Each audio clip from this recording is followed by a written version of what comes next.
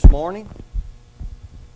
Glad that you could come out and be with us, especially if you're visiting with us. And that, if you're visiting with us, we want you to be sure and pick up a mug out in the front. We have some material in that kind of tells you who we are and what we're trying to accomplish here. And we want each of our families to take one mug for the family. And those have been provided for us, and we're thankful for that. And so the church is offering that to the members here. But remember, one mug per family, so we can not take them all, because ultimately we want those for our visitors. So be sure, if you're visiting with us today, to grab a mug. And if you're with us today as a member, make sure you grab one for your family. Jesus, in His statement recorded for us in John 13, was talking about love. Love is kind of a complicated emotion. There are a lot of things that are attached to the sentiment of love, and there are different degrees or variations of love. We have love one for another in a brotherly sense. We have love between husband and wife. We have the love that you might have for a child or another family member. And then you have agape love. And this is the form of love of which, of course, Christ was talking here. And He told His disciples, He said, "A new commandment I'll give to you, that you love one another as I have loved you, that you also love one another." Now, a commandment is something that is a prescribed rule in accordance with which a thing is done. So, in other words, it's a standard by which we go. If we're to accomplish a certain thing, a rule tells us how to accomplish that. That's what a commandment is. And of course, Christ has delivered to us all sorts of commandments throughout the gospel. But how exactly was this particular commandment new? Because love wasn't something that was foreign to God's people at any time. But it was new in that it was enjoined to something else that was required. This particular type of love was different in different aspects. Now, the commandment to love was an edict in the law of Moses, Leviticus 19:18. But it was discharged and it was realized through the very narrow limits of the Jewish nation. The commandment Jesus discharged was new according to its breadth, according to its width, and according to its scope. So that's how it was made new.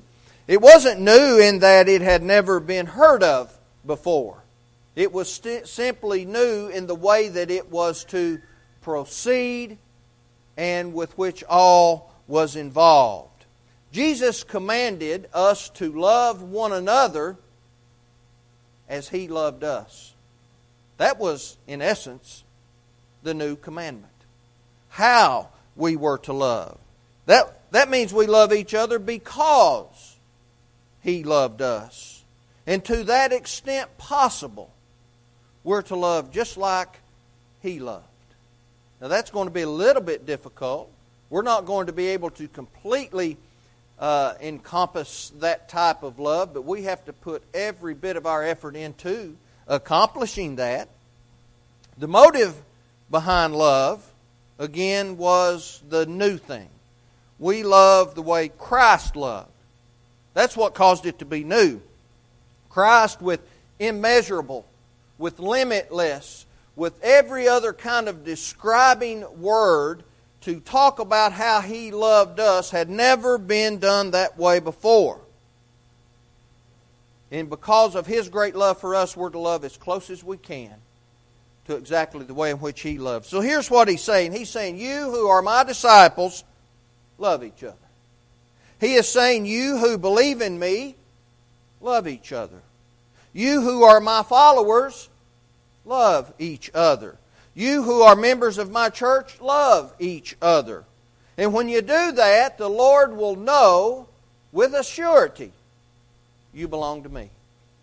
That's the element in which people perceive a Christian, isn't it?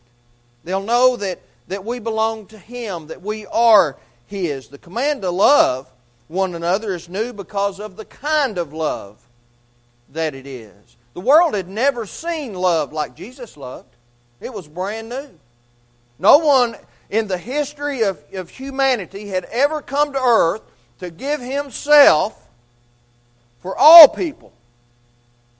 To have all people given the opportunity to have a covenant relationship with God. It is not a selfish love that says, I will love you if you give me this. That's the world's definition of love. I'll love you if you love me. Right? Jesus talked about that. Even the publican can do that. Right? They'll love those who love them. But we have to love those who do not love us. The love of which Jesus spoke, this is our first point. We're going to talk about the new commandment. The love of which Jesus spoke is a sacrificing love. It's a sacrificing love. A sacrificing love must first have its roots in the family. That's where we learn of that kind of love. The family is the first place where anyone will encounter that kind of love that Jesus had for the world, within the family.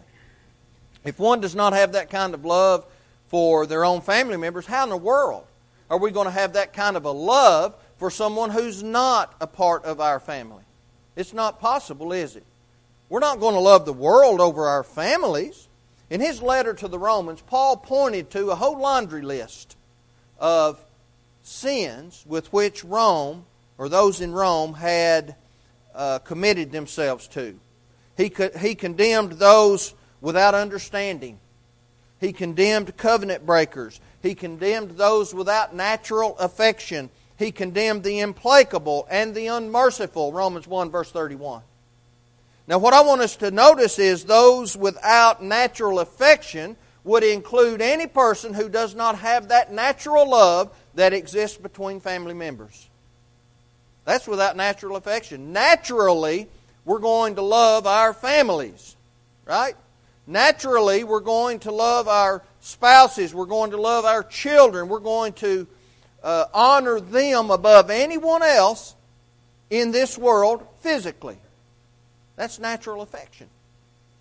Now, we're to love no one more than we love God. But that's what natural affection is. Notice what Paul commanded as he was describing and using illustration for us to understand this kind of sacrificial love. Ephesians 5 verse 25, he said, Husbands, love your wives, even as Christ also loved the church and gave Himself for it. See, the Master sees that same potential in each of us. And we have that same potential, don't we? This is the illustration used to describe that. Christians are the embodiment of the mind of Jesus. Notice what Paul said, 1 Corinthians 2:16. He said, For who hath known the mind of the Lord, that He may instruct him? But we have the mind of Christ. Isn't that comforting? Isn't it comforting to know that God has not left us ignorant in trying to determine and to fulfill His commandments? He hasn't given us a commandment and then said, well, good luck in trying to determine how to fulfill it. No, He gave us the commandment and then He gave us how to do it. Therefore, we have the mind of Christ, according to Paul. Now listen to his admonishment. Philippians 4 verse 8. Finally, brethren, whatsoever things are true, whatsoever things are honest, whatsoever things are just, whatsoever things are pure, whatsoever things are lovely, whatsoever things are of good report, if there be any virtue, and if there be any praise, think on these things. That's the mind of Christ. That's the mind of Christ. If we know the mind of Christ, we'll be able to determine what He expects from us. Because He's left those commandments. He's not going to tell us to do something that we cannot determine how to carry it out. Someone says, well, shouldn't family love come easy if we're talking about those with natural affection and how husband ought to love his wife, and we see how naturally Christ loves the creation that He brought into existence? And someone says, well, shouldn't that come naturally? Well, it ought to come naturally. That's why the family is the training ground, right? We see it within the family, and then we learn from that how to operate in the world. We learn to have respect for our mothers and our fathers, and then as we grow and mature and we begin to learn what God expects, we can translate that same love, that natural affection, toward God. Why do we love God? John said, because He first loved us. See, that ought to be a natural affection that we have toward God, right? So when we look at this idea of not having natural affection, it goes beyond the family. We ought to have a natural affection toward the one who created us. That's the illustration of the family, right? But God created all things. So we ought to have this natural affection.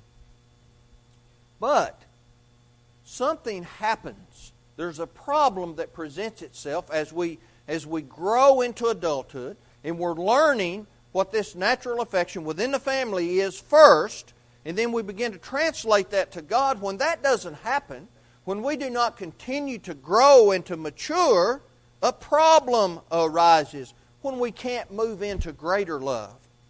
Paul warned this, Romans 5, beginning with verse 7. He warned, saying, "For scarcely for a righteous man will one die." Okay? It's not impossible to understand that a person would give his life for a good person. That happens. We have a long history of that happening in our military, don't we? We have a long history of people giving themselves for someone else. Yet, peradventure, for a good man, some would even dare to die. But God commendeth His love toward us in that while we were yet sinners, Christ died for us. So when we do not move on to greater love in our training in the family, how will we ever be able to love like Christ? Christ loved the world. He gave Himself for the world in that while we were yet sinners, we were not behaving properly, we didn't demonstrate love toward Him, He still gave His life for us. Scarcely will you find someone giving his life for a righteous person. Peradventure, or sometimes, you'll find someone who will give his life for a good person. But while we were yet sinners, while we were not in covenant relationships with God, Christ died for the world so that we could have that. When our love matures, it will grow. It'll move on to greater love. It'll become a sacrificing love, and that love is learned in the family. And when we live faithful lives, the world will see it. It's common, isn't it, for Christians to put others' needs before their own? Isn't that common? We see it throughout the history of the early church. We see it at the founding of the church, Acts chapter 2. People brought things together and had things in common to help those who had traveled long distances to observe the Pentecost, and they stayed longer than they had anticipated because the church was established in Acts chapter 2. And the Lord added to the church daily those who were being saved, Acts 2:47. And so they stayed. And they didn't have a means by which to support themselves. Now, this isn't promoting communism or socialism and people not being able to have property or anything like that. It is an example of a Christian, brand new Christians, putting the needs of others before themselves. But that's a part of Christianity, right? That's not uncommon. And so we understand that that happens when we demonstrate love. Now, there's a story told about a Christian doctor who went to China many years ago. He built a hospital to care for the sick, and he used that opportunity to teach the gospel. But one day the army marched into town. They burned the hospital. They destroyed all the great works that he'd been doing all those years and that he had devoted to the people of that property. But even though he was treated in that way, do you know what this Christian doctor did? He followed the army and he treated their wounded. He treated their sick. He did things to them with the use of his expertise that brought alleviation of pain and sorrow and discomfort. Well, that came to the attention of the army's leader. And so he asked his wife, he said, "Why does that doctor do that?" She said, "There's only one answer. He's a Christian. And then, upon hearing that, he humbly said to her, he said, if that's what it means to be a Christian, I want to be one. Now, whether or not that is true, I don't know. Whether that is an actual story, but isn't the premise true? That's something that could have happened anyway, isn't it? Because that's what Christians do. By this shall all men know that you are my disciples, if you have love one to another. John 13:35. Christ's new commandment was a commandment of a sacrificing love. But it was also a new commandment of a purifying love. That's our second point. What gives something the ability to purify? What gives something the nature of a purifying quality? When we look at something and we say, well, that we can purify that, what does that mean? That means we can clean it up, right? We can clean it. It purifies because it is cleansing. Boy, we nailed it there, didn't we? That describes Christ's love for us. It's a cleansing love.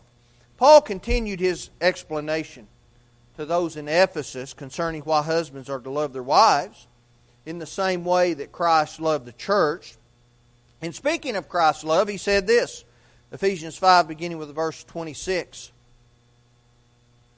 Talking about Christ's love in comparison to the husband-wife relationship. That he might sanctify and cleanse it with the washing of water by the word.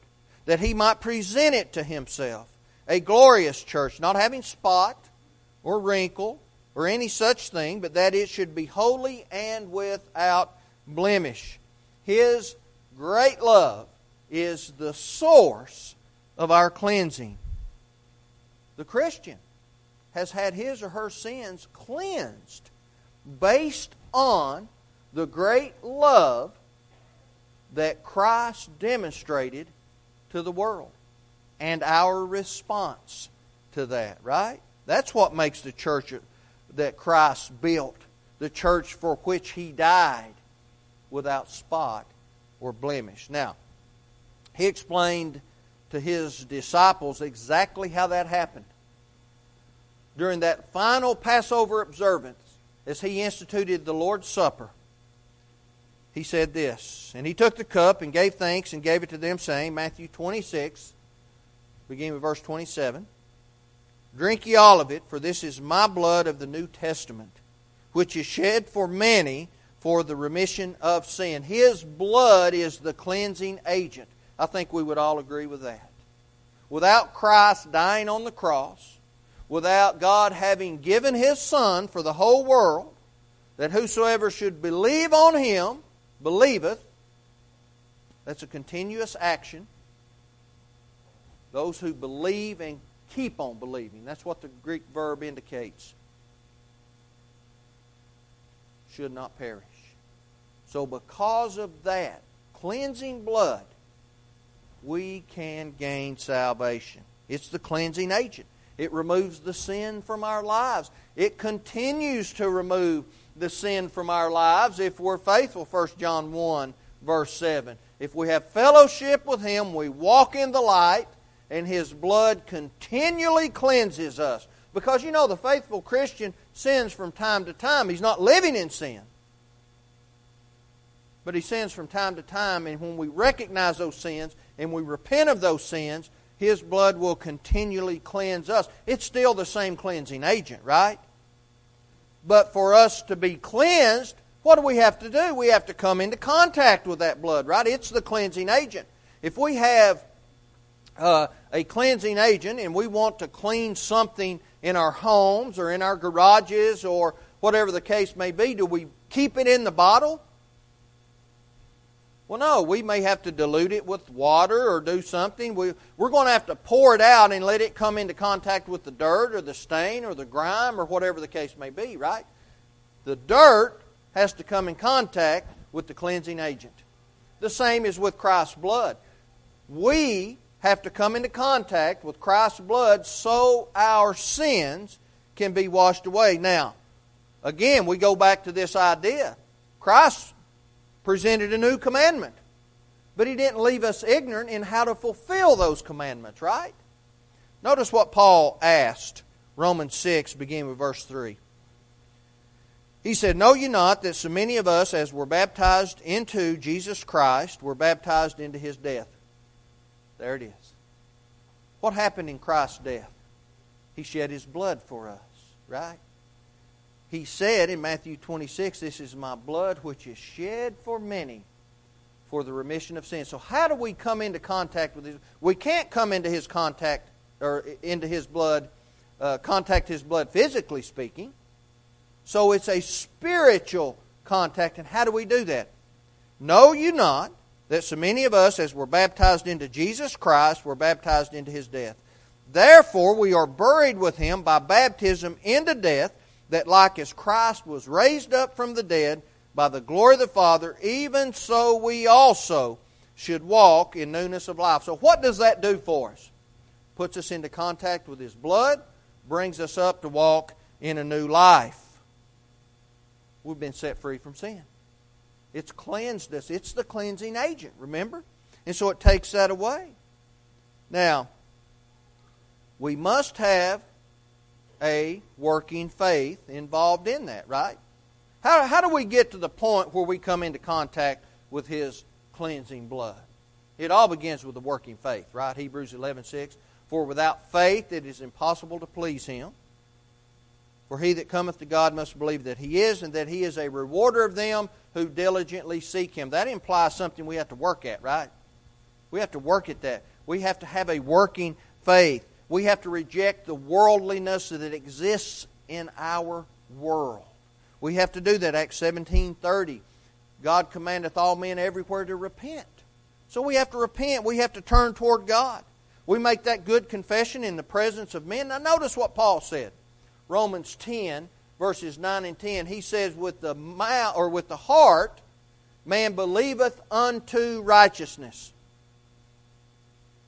and with the mouth, confession is made unto salvation." Now we have to understand that. Let's not overlook the words, right? Let's not overlook the words. Because you believe, does that make you righteous? Well, many of the chief priests believed on Jesus but would not confess Him. Were they righteous? They couldn't have been righteous, right? They left out a commandment. With the heart man believes unto righteousness. I believe, therefore I can be righteous. I am close. With the mouth, confession is made unto salvation. I'm not in salvation. He doesn't say into salvation. He says unto salvation. I'm unto falling off of the stage, right? Another step. I'm no longer on the stage. I'm unto that. I'm not in it, right? I'm unto it. And so there's got to be something else. So what is that? I had a working faith. I want to repent. I want to turn toward God. I'll make that good confession. I believe Jesus is the Son of God. So how do I come into contact with that cleansing blood? Know you not, as many of you as have been baptized into Jesus Christ. They were baptized into His death. Therefore we're buried with Him by baptism into death. We're raised up from the dead by the glory of the Father, walking a new life. That's the whole shooting match, isn't it? One's no more important than the other. They're all equally important. And so that's how we come into contact with that blood. That's why Peter said in 1 Peter 3, verse 21, he was talking about the example of the water lifting up the ark and saving Noah. Said from the destruction of the world. He said the like figure or similar example, for the baptism doth also now save us, not to putting away the filth of the flesh, but the answer of a pure conscience toward God. See, it has to be a sacrificing love, but we have to come into this love, and we have to have a purifying love, but we have to first be purified. We have to first be cleansed.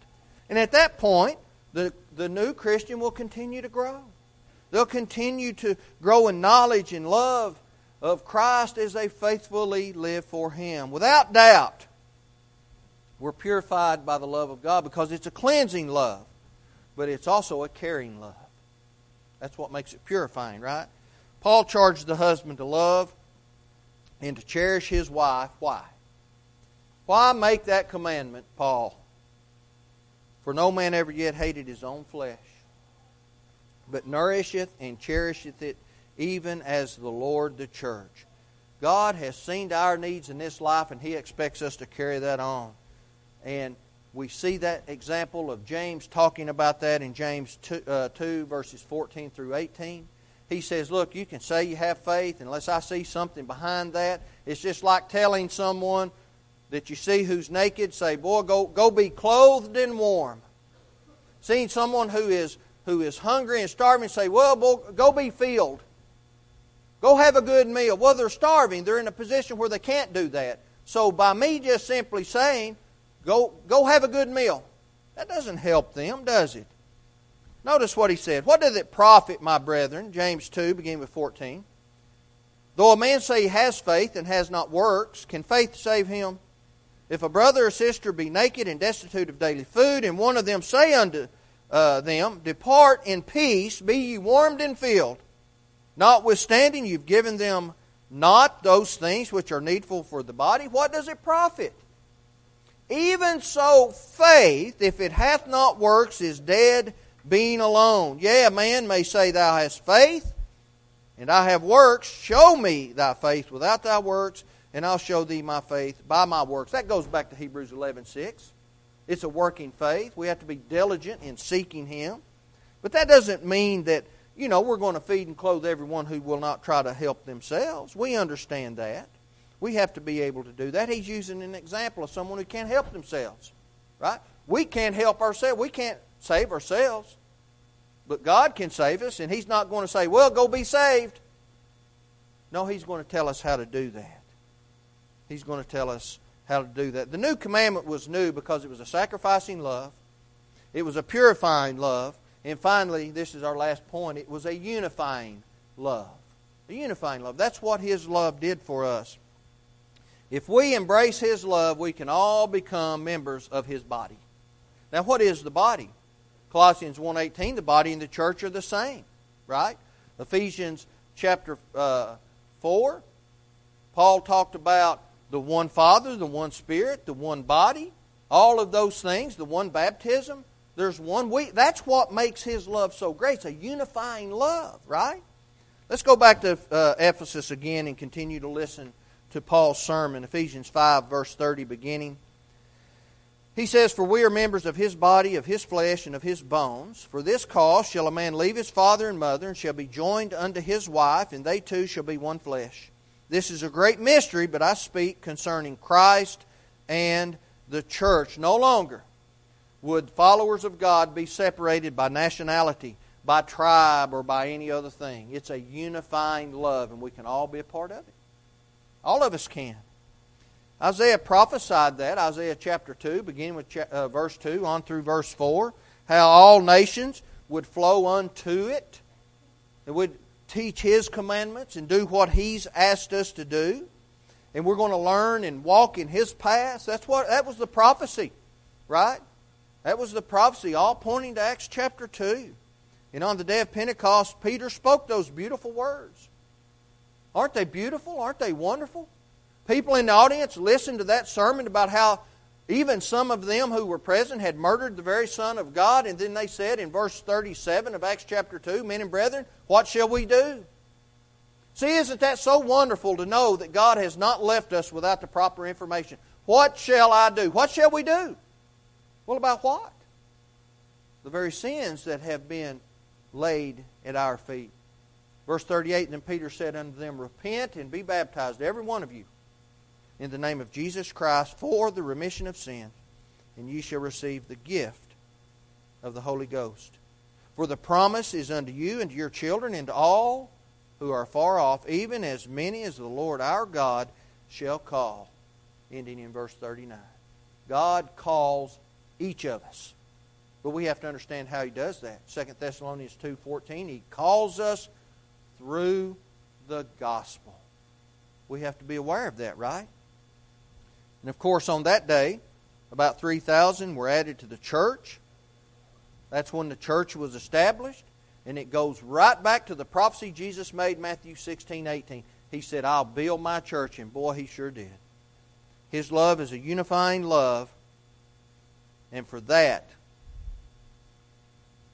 was for what Christ prayed. A unifying love. When we become a part of the one body, we have to work to build it up, right? We all have to carry out our duties. If one person doesn't, the church can be destroyed. We have to come together and work and have a unifying body. We have to build it up. Lord Nelson of England was about to enter into an important battle. He heard that two of his officers who were going to lead men into that battle were arguing with each other, and they were fussing and fighting, and they were at odds. And so he brought those two men into his office, and he said, "Give me your hands." And they reached the hands out. Both captains did, and he took them in his hands. He squeezed their hands, and he said, "Now remember, gentlemen, the enemy is out there. We'll be fighting with each other. The enemy is out there. Let's have a unifying body, and let's build that body up," right? The love of God wants for His church. That kind of love has to be a tough love. It has to be an enduring love. It has to see beyond emotions and selfishness and things like that. It has to be the highest form of love, agape love. And that's what He expects. The psalmist said it best when he said, "Behold," Psalm 133:1, "how good and how pleasant it is for brethren to dwell together in unity." And that is wonderful. I think when Jesus said love one another, I think what He had in mind was a sacrificing love, a purifying love, and a unifying love. And the love of that nature will reflect Christ. It completes the law. It results in salvation. It is evidenced in Christianity. It is a demanded commandment. It is a response to God loving us. And it is available right now. If you've never obeyed the gospel of Jesus Christ, we've talked about how to do that. You have to have a working faith. Our faith has to come from the gospel, not from the words of people. And I say all the time, and I mean this, never take my word for it. If you can't find it in the Bible, ignore it. So then faith comes by hearing, and hearing by the Word of God. Not what Rick Owens says. That faith has to be a working faith. Hebrews 11:6. That has to be followed by a change of mind, which results in a change of action, repentance. Acts 3:19. That is followed by stating publicly, "I believe Jesus Christ is the Son of God." The Son of God. That confession unto salvation. And then I want to get into Christ. Why would I need to be in Christ? Ephesians 3 verse 11 says, or Ephesians 1:3 says, all spiritual blessings are in Christ.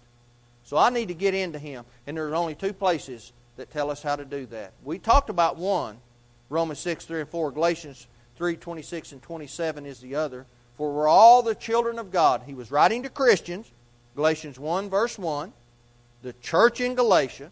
He said, the church in Galatia and I, Paul, we're all the children of God. For as many of us as have been baptized into Christ have put on Christ. And then we follow that up. It doesn't stop there. Remember that working faith? He that believeth and is baptized shall be saved. He that believeth and keeps on believing shall be saved. Mark 16:16. That's how you get into Christ. Now, it's possible to leave Him. It's possible to step outside the light. Simon the sorcerer did that. Acts chapter 8. He had obeyed the gospel.